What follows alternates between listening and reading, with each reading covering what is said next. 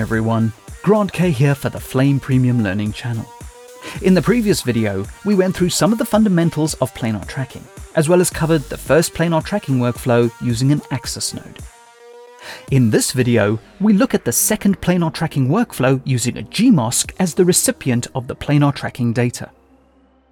Now the workflow between this and the previous workflow is that tracking an axis node places the transformation data into the axis. Tracking a Gmask node applies the tracking data to the actual Gmask shape. Therefore, the shape of the Gmask is animated over time based on the planar track. If you would like to follow along, please click the link in the YouTube description to download the media. Alternatively, if you're watching the podcast version of this video, then type the link displayed in your internet browser. So in this shot, we have a close-up of an actor who starts looking down, and then he looks up. As far as client requests go, we have been asked to darken, blur, and possibly change the color of the sunglasses. Now the technique I'm about to show you can be used to help speed up and automate rotoscoping. It can also be used for daily tasks like blurring logos, faces, etc. Depending on what you want to track and the movement within the image will determine what technique you use. So scrubbing the picture, we have a more or less flat surface with a tilting movement. There is also a lighting shift in the lens because of the reflection. All of these will need to be considered when setting up the planar tracker. Now I just want to point out that the source clip is connected as my background, as well as media input 1 in the media list. You could build this up in stages by adding an image, attaching the Gmask to it, and proceeding from there. However, I'm going to select my first media input and add a 3D shape. As a reminder, this allows me to create 3D geometry based on a Gmask, and it can be textured with the image. Now we could draw the Gmask in the result view, but I'd like you to get into the habit of using the object viewer for this task.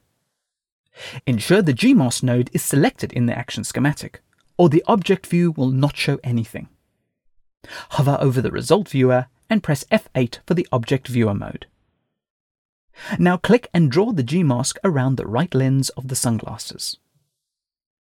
To ensure we get enough detail, draw the Gmask beyond the edges of the lens. This can be adjusted after the planar track.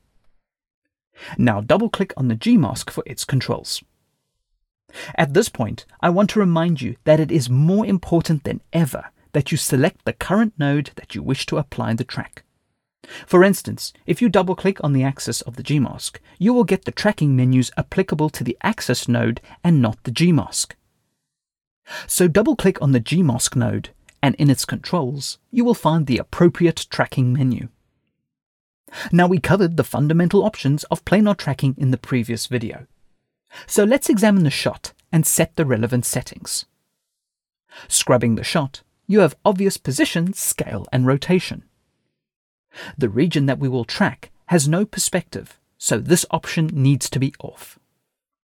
We will use the region warping algorithm and the default pixel sampling settings.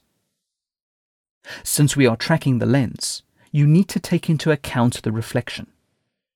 The tracker does not recognize this as a reflection, but more as a lighting change. So enable lighting. The final consideration is that the shape of the lens changes over time because he tilts his head in the shot. So enable auto reference update. Go ahead and analyze forward from the first frame.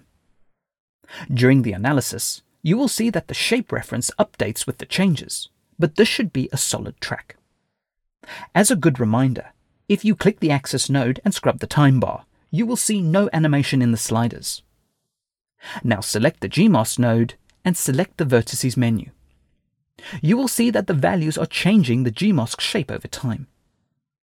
This tracking data has been placed in the Track Shape animation channel of the Gmask. But there is also the Shape animation channel that allows for offset editing of all the vertices. Ensure Auto Key is on, because the Gmask was keyframed in the Shape channel on the frame it was created. Now go ahead and reshape the Gmask to the lens. The idea behind this workflow is that the majority of the animation is automatically tracked into the Gmask. You can now go over a series of frames and refine the Gmask as the lens changes shape over time. So I have keyframed the Gmask at various frames to adjust the shape. All the other frames will interpolate the Gmask to create smooth transitions between the frames. Scrubbing the time bar, you can see very quickly how we've created a Gmask animation. The top part of the shape even goes off screen, but everything is still locked down. Now with this lens masked and tracked, hover over the object view and press F4 for the result viewer. Scrubbing the time bar, this is the 3D shape we have created from the Gmask. Let's blend it in with the lens. Double-click on the Gmask node. Press A to switch to Add Points. Hold Shift and add a softness gradient to the Gmask. To enable the softness for the 3D shape, double-click on the 3D shape node. Change the Gmask transparency from Do Not Render to For 3D Shape Only. So that's the geometry taken care of. Click the Media Projection button to project the media back onto the 3D shape. Now let's say that your producer wants the lens to be darker. Double-click on the projection node and drag the diffuse effect downwards. OK, that's fine. Next, your producer wants you to blur the contents of the lens. Drag the X and Y softness sliders to add blur onto the projection. If you repurposed these techniques, you could use these methods to blur and mask objects from your viewer if that's your requirement. Finally, your producer, that fussy person, decides that the sunglass lenses need to be a different color. So click the Media menu. Select the first entry in the media list that is feeding the 3D shape and its projection. Go into the color corrector and press 3 for the action contextual view.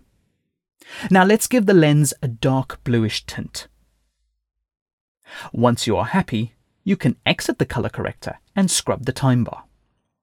So in this example, we used planar tracking to derive the basic Gmask animation opposed to the traditional vertex tracking, which is still available. Now in both examples of planar tracking, either with the axis node or the Gmask shape, we have not dealt with perspective changes. They are both very capable of taking perspective into account during a planar track. However, these objects do not alter the camera or 3D environment in order to make action completely aware of the true perspective in the source media. In the next video, we go through the workflow of using the perspective grid for planar tracking that can determine true perspective analysis and apply it to the action 3D composite. This is something you don't want to miss. Comments, feedback, and suggestions are always welcome and appreciated. Thank you for watching, and please subscribe to the Flame Premium Learning channel for future videos.